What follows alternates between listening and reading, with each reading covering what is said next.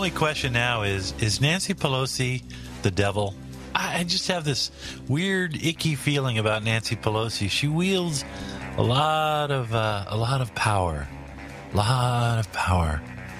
Yeah, it's a lot of power over there.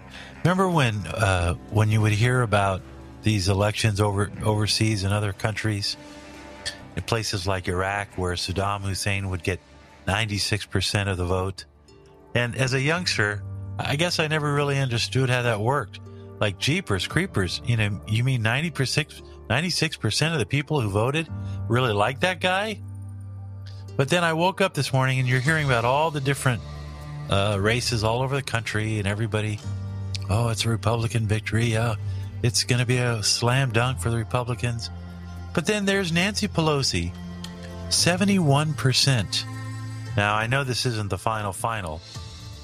Nobody run against her. I don't have the numbers at my fingertips, but I bet you that not that many people voted anyway in that election anyway, because I think she represents Napa Valley or something. Probably not a densely populated area, since it's mostly just wine vineyards and million-dollar homes. But she has her constituency. But, she's going to win. No one ever is going to run against her. She has a grip on California.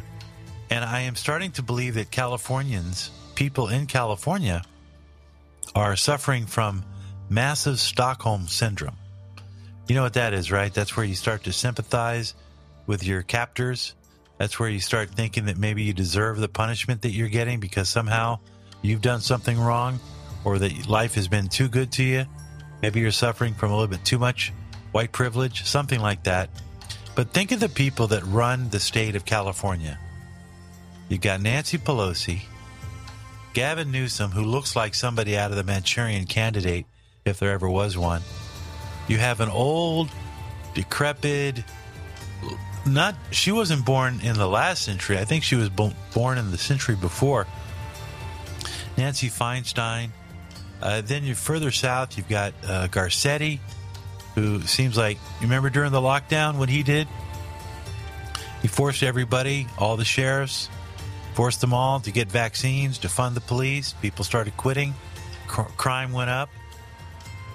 Then they bring in this guy, Gascon, the district attorney, and he's George Soros' Open Society Foundation, born and bred, just like this booty guy up that got the boot. Booty got the boot. The DA for San Francisco, which I did not know. I don't know if you knew this, but that guy's parents are both in prison for being domestic terrorists, part of the Weather Underground, which I thought was just a TV show on the Weather Channel. And it turns out that in the 60s that there were a group of radicals that went around and bombed places. And the DA for the city of San Francisco is the love child of Bill Ayers and his wife. His mother, Booty's mother, has been in prison for 20 years for blowing up stuff.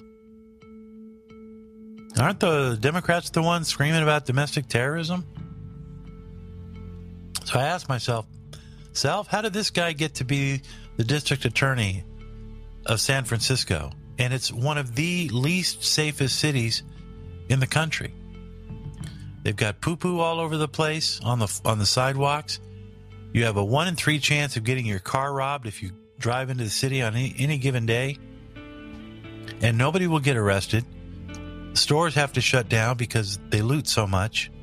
The smash and grabs, which is now, I think, a black market thing. They hire people to do smash and grabs. They used to hire people to go around and sell like vacuum cleaners or, lawn care. Now they show up with a bunch of people and they do smash and grab. And then they get back into their cars and they drive to some place, and then they count up all the goods and then they resell them on the black market. So that is now an industry in California, thanks to the leadership of Gavin Newsom and this booty guy and London Fields, or London Strawberry Fields Forever, whoever the mayor is for San Francisco. And yet Nancy Pelosi gets 71%. That's what I don't understand. It makes no sense. It's like when Newsom was recalled earlier this year, Governor Newsom, and he got 66% of the black vote. I can't think that it's hard for me to believe. Right? What is that? What is that noise? Is that me? Is that you? I'm hearing voices in my head. Suede, are you trying to pull something on me? Anyway, so the state of California is in such a state of disarray, and I don't understand. It's the same principle as to why I don't understand why people aren't protesting on the streets over gas prices. This is a self-inflicted wound that we have a president who absolutely refuses to allow our own energy industry to drill, which we talked about yesterday. And yet he's willing to go and beg for the Saudis to produce more oil. And he authorized the Nord Stream 2 pipeline, by the way, that allows Russia to make... They're never going to run out of money in this war. Anyway, so I don't know why people aren't protesting. It's all like we're asleep. Maybe that's why they legalized marijuana. They wanted everybody to, forget about it. They'll work it out. Anyway, welcome to the Robert Davi Show. We got a good show for you today. We're going to be talking to a gentleman with well-timed. He's been on the program before. He's excellent. Stephen Wilford. He'll be joining us. He's the spokesman for the Gun Owners of America, and he is going to be talking about the Second Amendment. And I also am going to ask him about this shooter, or this would-be shooter, that showed up near the home of Supreme Court Justice Brett Kavanaugh. I'm sure you've heard about it. And here is the latest. This is from MSNBC. Pete Williams reporting on this suspect who was apprehended just in time. A man was arrested overnight near the home of Supreme Court Justice Brett Kavanaugh. He was armed with a gun, a knife, and pepper spray, and told authorities that he was there to kill the justice. Now, he was not arrested at the home of the justice. He was arrested nearby. Law enforcement officials tell us that the man actually arrived by taxi and was seen by police and other law enforcement officials that were near the justice's house. So he was arrested. He was taken into custody. But the man is said to be from California. He had told the police when he was arrested that he wanted to do this. But that's just about all we know right now. The Supreme Court hasn't had any comment yet about the case, although... Well, we don't know. He has been apprehended. He is in custody of the FBI. That just came in. And we'll get all kinds of unfortunately, there are too many people in the media that probably won't give this the important reporting that it deserves, because what we're seeing here is simply bad optics. It's not a good sign when you have the United States, home of the free, home of the brave, land of the free, home of the brave, law and justice, 10 Commandments, all that stuff. And yet we have our highest court in the land, and the justices are being targeted. Why? Because of Roe v. Wade. Because that guy was upset, and he wanted to let it be known that he wasn't going to stand for it. That doesn't sound right to me. There's something about this story that doesn't sound right to me at all. I know that they've been talking about this idea of requiring our justices, judges, and lawmakers to have special protections. Armed security, right? That's not good optics either. Because then you now have a second separate class, people that are protected and people like you and me that are not. And why would a guy, first of all, why would he take a cab? And second of all, who did he blab to? Why did he have all this? How did they find him? Who tipped him off? There's so many questions to this unusual case. And he's from California. So he would travel all the way to Brett Kavanaugh, and what did he think he was going to take Kavanaugh's life, and then that would just mean that Roe v. Wade would be safe? I mean, is this guy a nut? Well, I mean, he can't be that much of a nut. He found the place. He showed up. He got from point A to point B without drawing any attention, and yet they stopped him in his tracks. One wonders, there's always something missing. It's from California. Remember that scene in Minority Report? Remember that scene where they're trying to get Tom Cruise to shoot the guy, and you find out that the guy was getting paid off by the government because he was broke and he was bankrupt, and the government said, hey, if you do this favor, we'll take care of your family for life. That's the kind of stuff I think about in my head. Maybe this guy was a setup. Maybe he was what do they call that, a patsy? Maybe he was trying to send a signal to conservatives, you're next. And I wouldn't put it beyond the devil lady, Nancy Pelosi, who won the primaries with a 71%, not even close. Does she even run against anybody? Anyway, we'll continue in just a moment.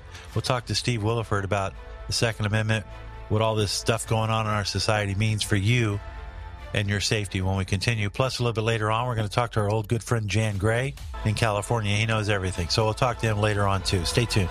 Davi. You know, I'm the one delivering the message, not receiving it. And we are glad to have back to the Robert Davi Show Stephen Willeford. He represents the gun owners of America. And you know what? He's known around the country as the good guy with a gun. He actually helped stopped in its tracks the largest Texas mass shooting in history back in 2017. He's here to talk about Second Amendment issues, a lot of stuff coming up. And, of course, we have to give some attention to this whole Brett Kavanaugh situation. I imagine if Brett had if this guy had been successful at breaching the Supreme Court justice's home, I'm pretty positive that Brett Kavanaugh would be able to defend himself, right? And that's the whole point. That is the whole point to everything that we always talk about that gets overlooked. I'm tired of the pictures.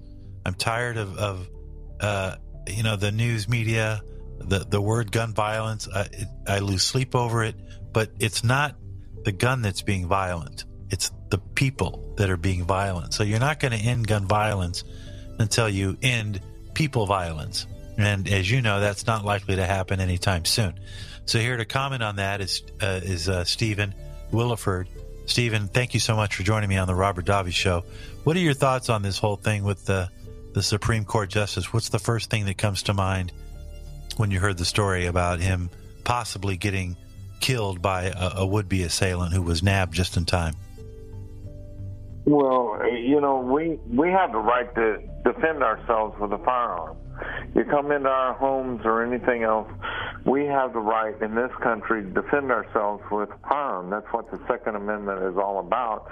It's about defending our homes, our families, our friends, our neighbors, our community, our state, and yes, even the whole United States against a tyrannical government if such need be. So yes, Kavanaugh or anybody else has a right to defend themselves with a gun. And we have to maintain that right also. There's a lot of horrible things that are going on right now in this country. And, I had somebody say, where was your Constitution when children were being murdered in Uvalde? I said, how dare you?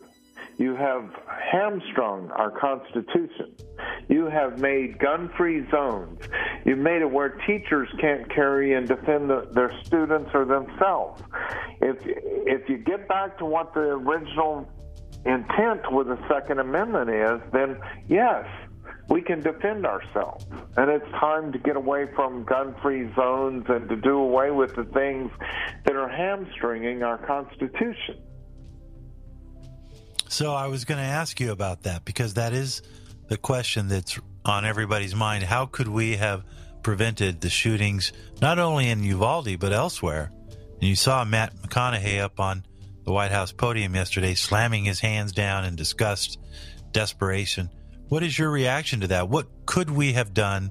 What should we have done to make those kids and kids elsewhere safer? Again, we need to get rid of the gun-free zones nationwide.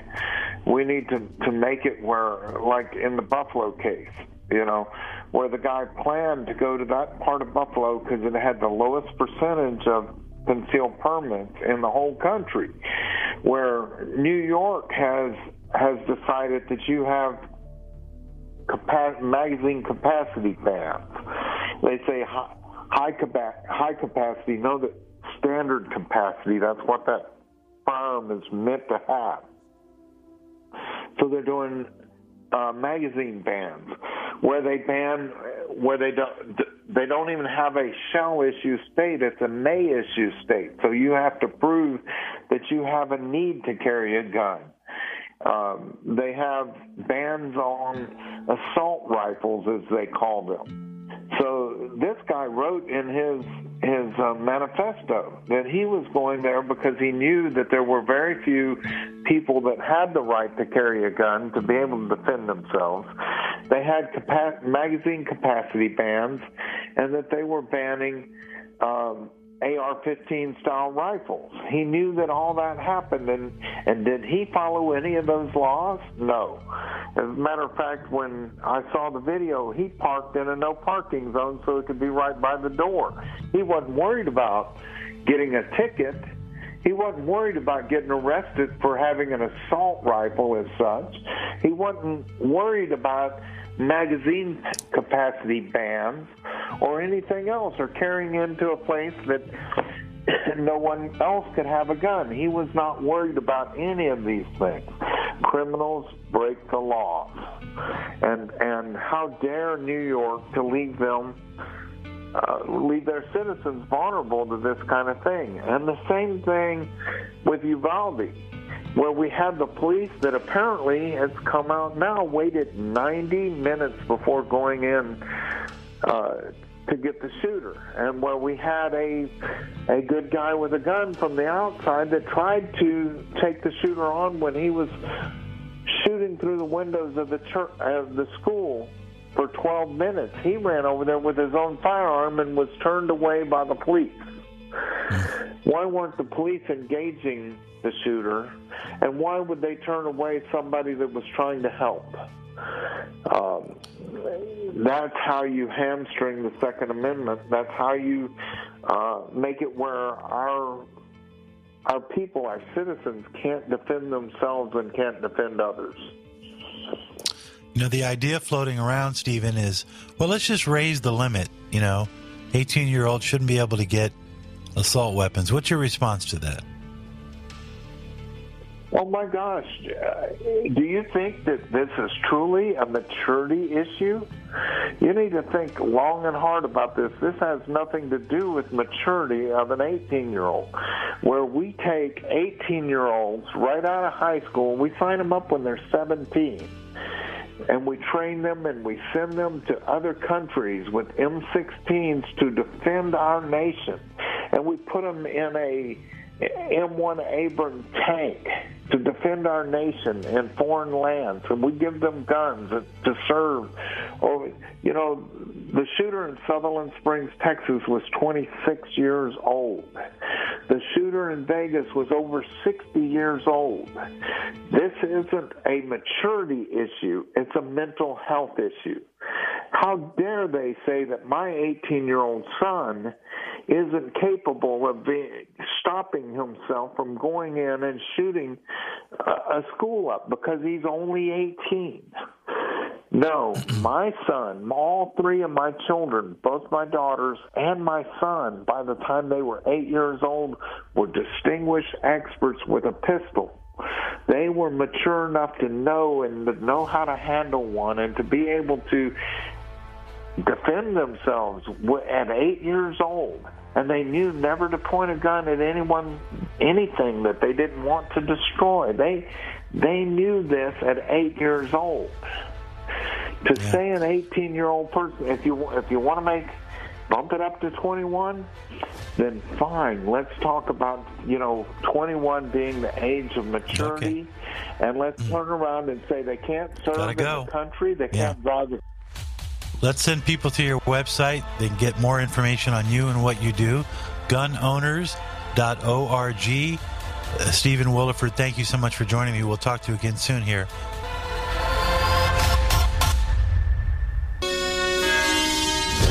I'm Dwayne Robinson, LAPD. I'm in charge here. Not anymore. So, we could talk a little bit about the January 6th hearings tomorrow night, Thursday night, on ABC. Check your local listings. Don't forget that it is sponsored by the Democratic Party. It is being set up like a TV show, almost like a reality TV show. And its sole purpose is to aggrandize political weaponization of one political party against another. What is happening here is beyond reproach. It stinks. It makes our country look weak.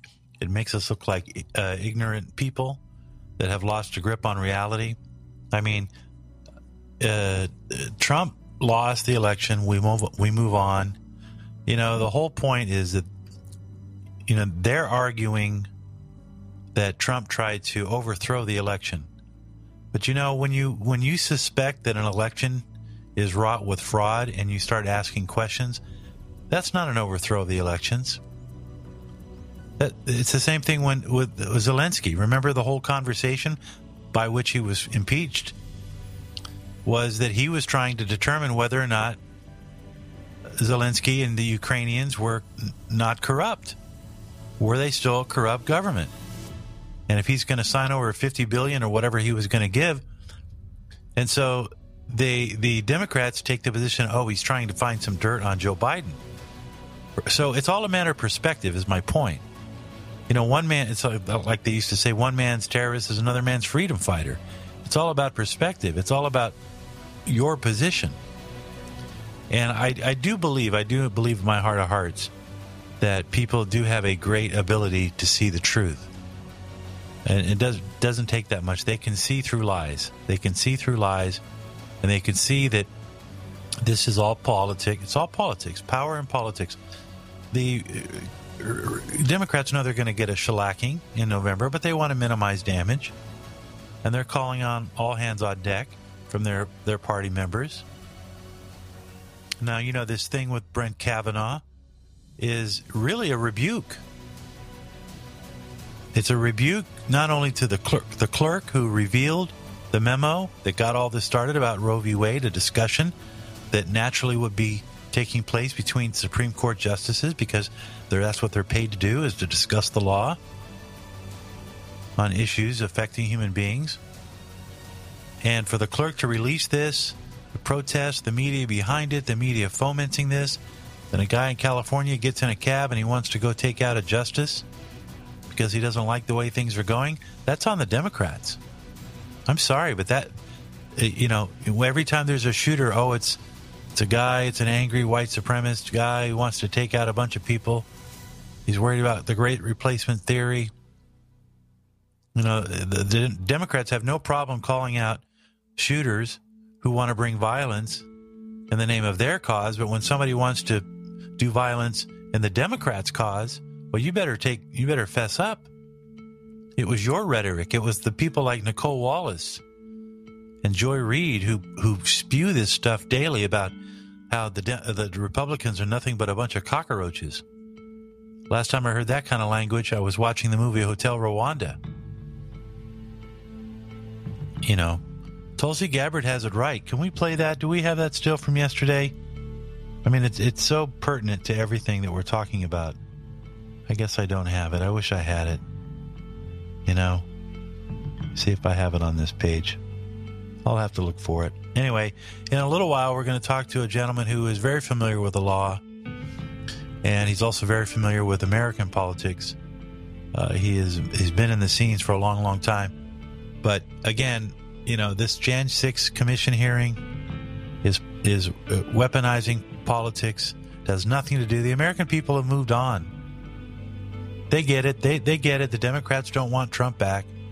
They get it.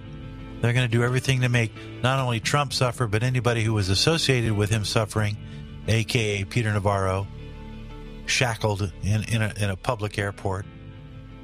And they're trying to flex their muscle. I get it. We all get it. It stinks. It's ugly. It's bad optics. It's what we all hate about politics.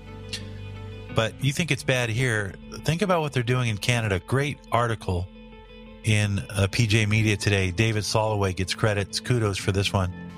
It's called A Canadian to an American Friend. You think you have it bad is the name of the article. And it's a gentleman who's basically just going through a short list of how things have gotten really, really, really bad in Canada. Canada used to be a place where, okay, well, it was soft socialism. You know, they had universal health care. It wasn't too bad. And partly because it's so sparsely populated. You know, for such a great landmass, there's not a lot of people there. Most of the northern areas are too extreme to even live in.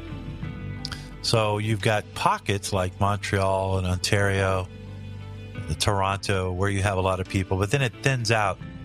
Even Vancouver, which sits, 90 miles north of Seattle, it's more like a mini San Francisco than it is a mini Seattle. It's just small. And I've been through I've driven through all the way Yukon, up into the, Alcan Highway, but, Prince Rupert, these are little towns, 50,000 at the most.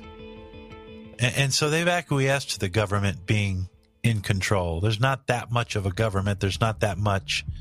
They just basically make sure that everybody is, and it's not that hard living either. Everybody gets a stipend. Everybody gets health care. It's fine.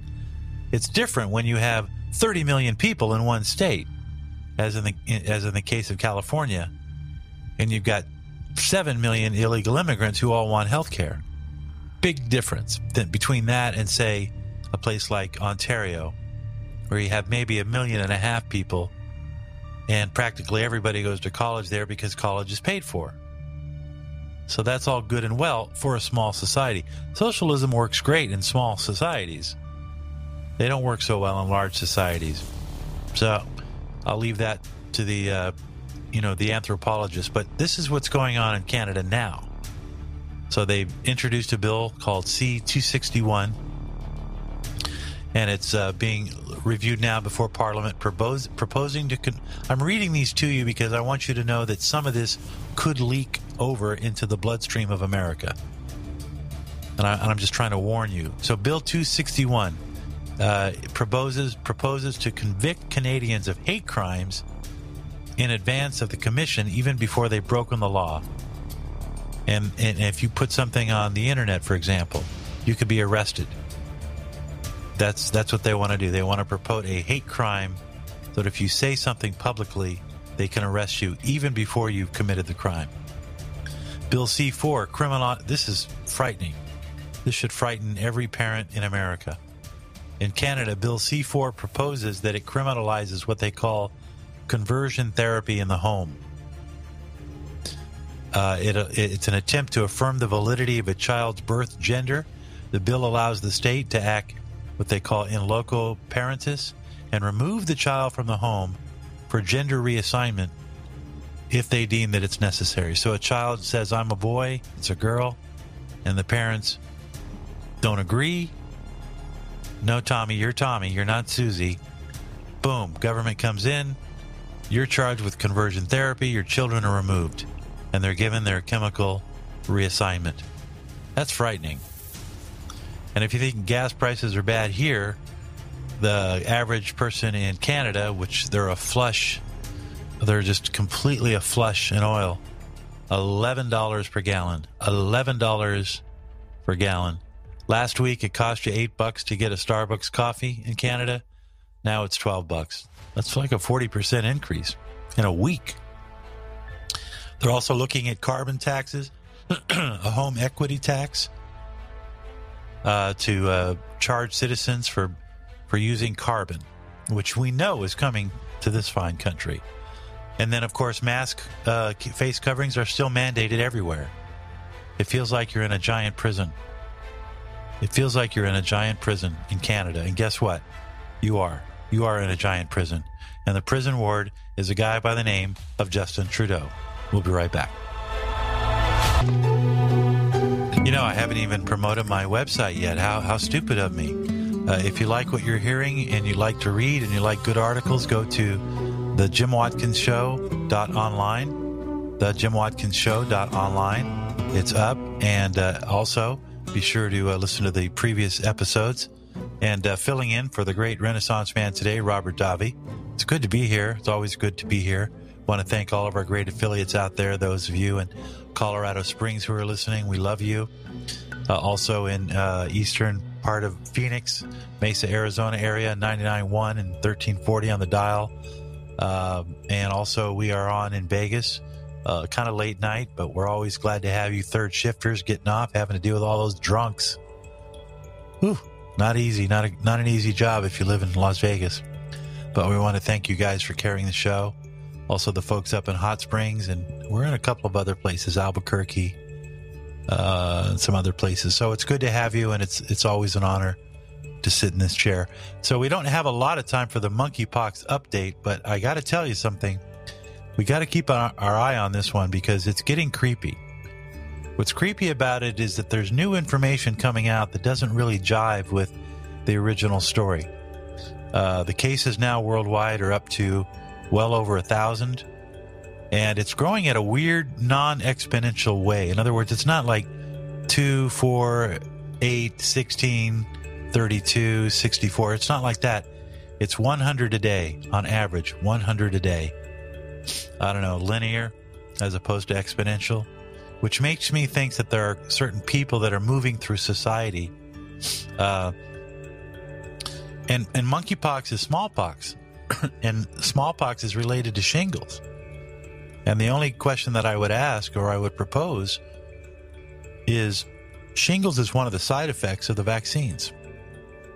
So you go ahead and put 1 + 1 + 1 together and see if you also come out with 3. Now we're going to bring on a good friend of mine who I have immense respect for. He's a Harvard Law professor, or trained, I want to say professor, but trained. He's a chief counsel for one of the largest retail outlets in Southern California. And he always seems to show up at every political event that there have been. Anything of historical level, he's been there. He's almost like Zelig from that Woody Allen movie, and I make fun of him all the time, but he's Charles Jan Gray, and he's just a funny guy, and I love having him on talking about politics. How are you, Jan? Pretty good. Is today Groundhog Day? Why? Why do you say that? Well, you say I show up at every event. It's like Groundhog Day over and over, you know? That's right. Yeah. So I don't know if you heard the first part of the show, Jan, but how did Nancy Pelosi win 71% in yesterday's vote? Did she run unopposed? Were you aware that anybody even ran against her?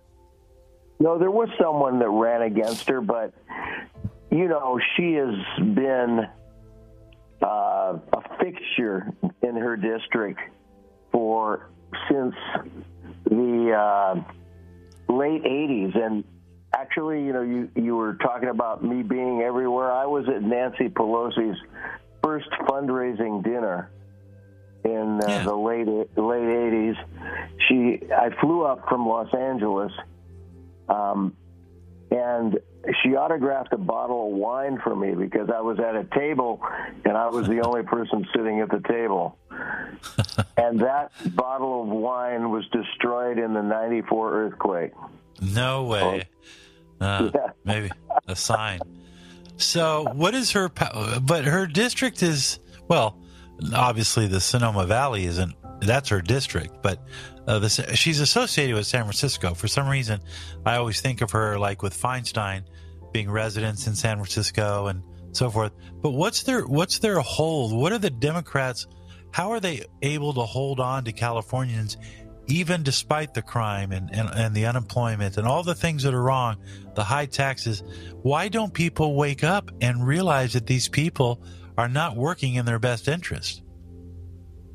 Well, that's an interesting question, but and I've tried to flesh it out in talking to Californians, and it just seems to be, for instance, I advocated to some of my Democratic friends the next time they're pumping gas to chant 4 times, "I'm glad I'm voted for Joe Biden."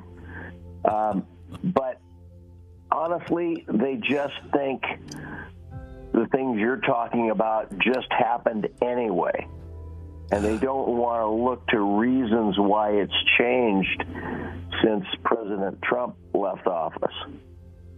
So in other words, if they're okay with the fact, it's inflation, nothing you can do about inflation. That's sort of their mindset. It was bound to happen anyway. Well, yes, and you know, in a way, the Ukrainian-Crimean War, whatever you want to say, it had something to do with it. But yeah, not, that's the go-to. But not the whole enchilada, as we say here in Southern California. Well, if anything, America made $40 billion on sales of weaponry. We'll get it someday. We won't get it tomorrow. And that's part. I mean, we could have gone diplomatic on that and avoided the whole war anyway. But why not, pad the pockets of Raytheon and McDonnell Douglas and have those techies who make $300 an hour come home with a good paycheck. They'll vote for me again in November. See, I think there's a lot of that going on. This is why you have a military-industrial complex in this country, because politicians have figured out that if they make sure those jobs are at home, they will get reelected year after year after year. And that's why I think it's broken in California. Do you know what they pay in taxes for gas in California? How much of it is actual for the fuel? How much is... It's almost $1 in California state taxes. I think it's 92 cents. So that's why, for instance, when I filled up, I didn't fill up. I only got 10 gallons because I'm only going to be here until tomorrow, and then I'm flying back to Wyoming, where, as you know, my son is running for Secretary of State, Chuck Gray. Yeah. But Wyoming is almost a flip of California. Yeah. Wyoming voted 70% for Trump, 30% Democratic. Here it's more like, 70% for. I mean, look at the percentages that the governor in the governor's race and the Alex Padilla race for the Senate. Both of them got in the mid 50s, and the next person, because in California the top two, whether they're two Democrats or two Republicans, have a runoff in November, the next person has 18%. So it's pretty dramatic. I would say that the one thing that came out of the California elections was this defeat of District Attorney in San Francisco, Chesa Boudin. Oh, Boudin. Yeah. Right. Son of two domestic terrorists. Well, and also he's a former public defender. Now, I don't know many public defenders that turn into prosecutors, and he certainly did. And he certainly didn't. And there's 62% of the vote in, and he's down there 60-40. This means the Attorney General, the District Attorney in Los Angeles County, George Gascon, who, believe it or not, was the San Francisco District Attorney before he ran for Los Angeles District Attorney. Now, that's a difficult one to pull off. Yeah. He's the next one coming up for a recall. Good. And then, of course, the mayor's race in Los Angeles, it looked like, on the surface, Rick Caruso at 42 and Karen Bass at 37, that looks good. But if you look at Kevin DeLeon, who had 7.5, and a very left person, Gina Vida, had 5.2. You add those two lefties to Karen Bass, and she's got 49.7. So it's going to be difficult for Rick Caruso to get that last 8% that he needs. Let me switch real quick because our time is limited. You know all about the Liz Cheney debacle in Wyoming because that's where you live sometimes. But is she really hated now in Wyoming because of the whole Jan 6 thing? Is this going to be her downfall, or do you think she has a chance of getting reelected? Well, I'm what they used to say is a rare bird, a rara avis, because I do think she has a chance. She has $6 million to spend on media. Which is a lot in Wyoming. You could buy all the TV stations in Wyoming for that, but yes, you could. But honestly, there's a lot of people that truly do not like her, and the lady that's going against her, Harriet Hageman. My son also was running for Congress there, but Trump chose Harriet Hageman. The political people like you and I, they think there's no way she can win. Mm-hmm. I think there is a possible way she could win, and she might benefit from what's called Democratic crossover, because Wyoming's the only state Got where 30 you can seconds, go. Jan. Yeah. You can go in registered as a Democrat, change your registration to Republican, vote in the Republican primary, and then change your registration back to Democrat, all in an hour or two period. Well, listen, we're out of time. Jan Gray, Charles Jan Gray, friend and expert at all things political and legal. We'll have you back on again. Always a pleasure. Take care, Jan.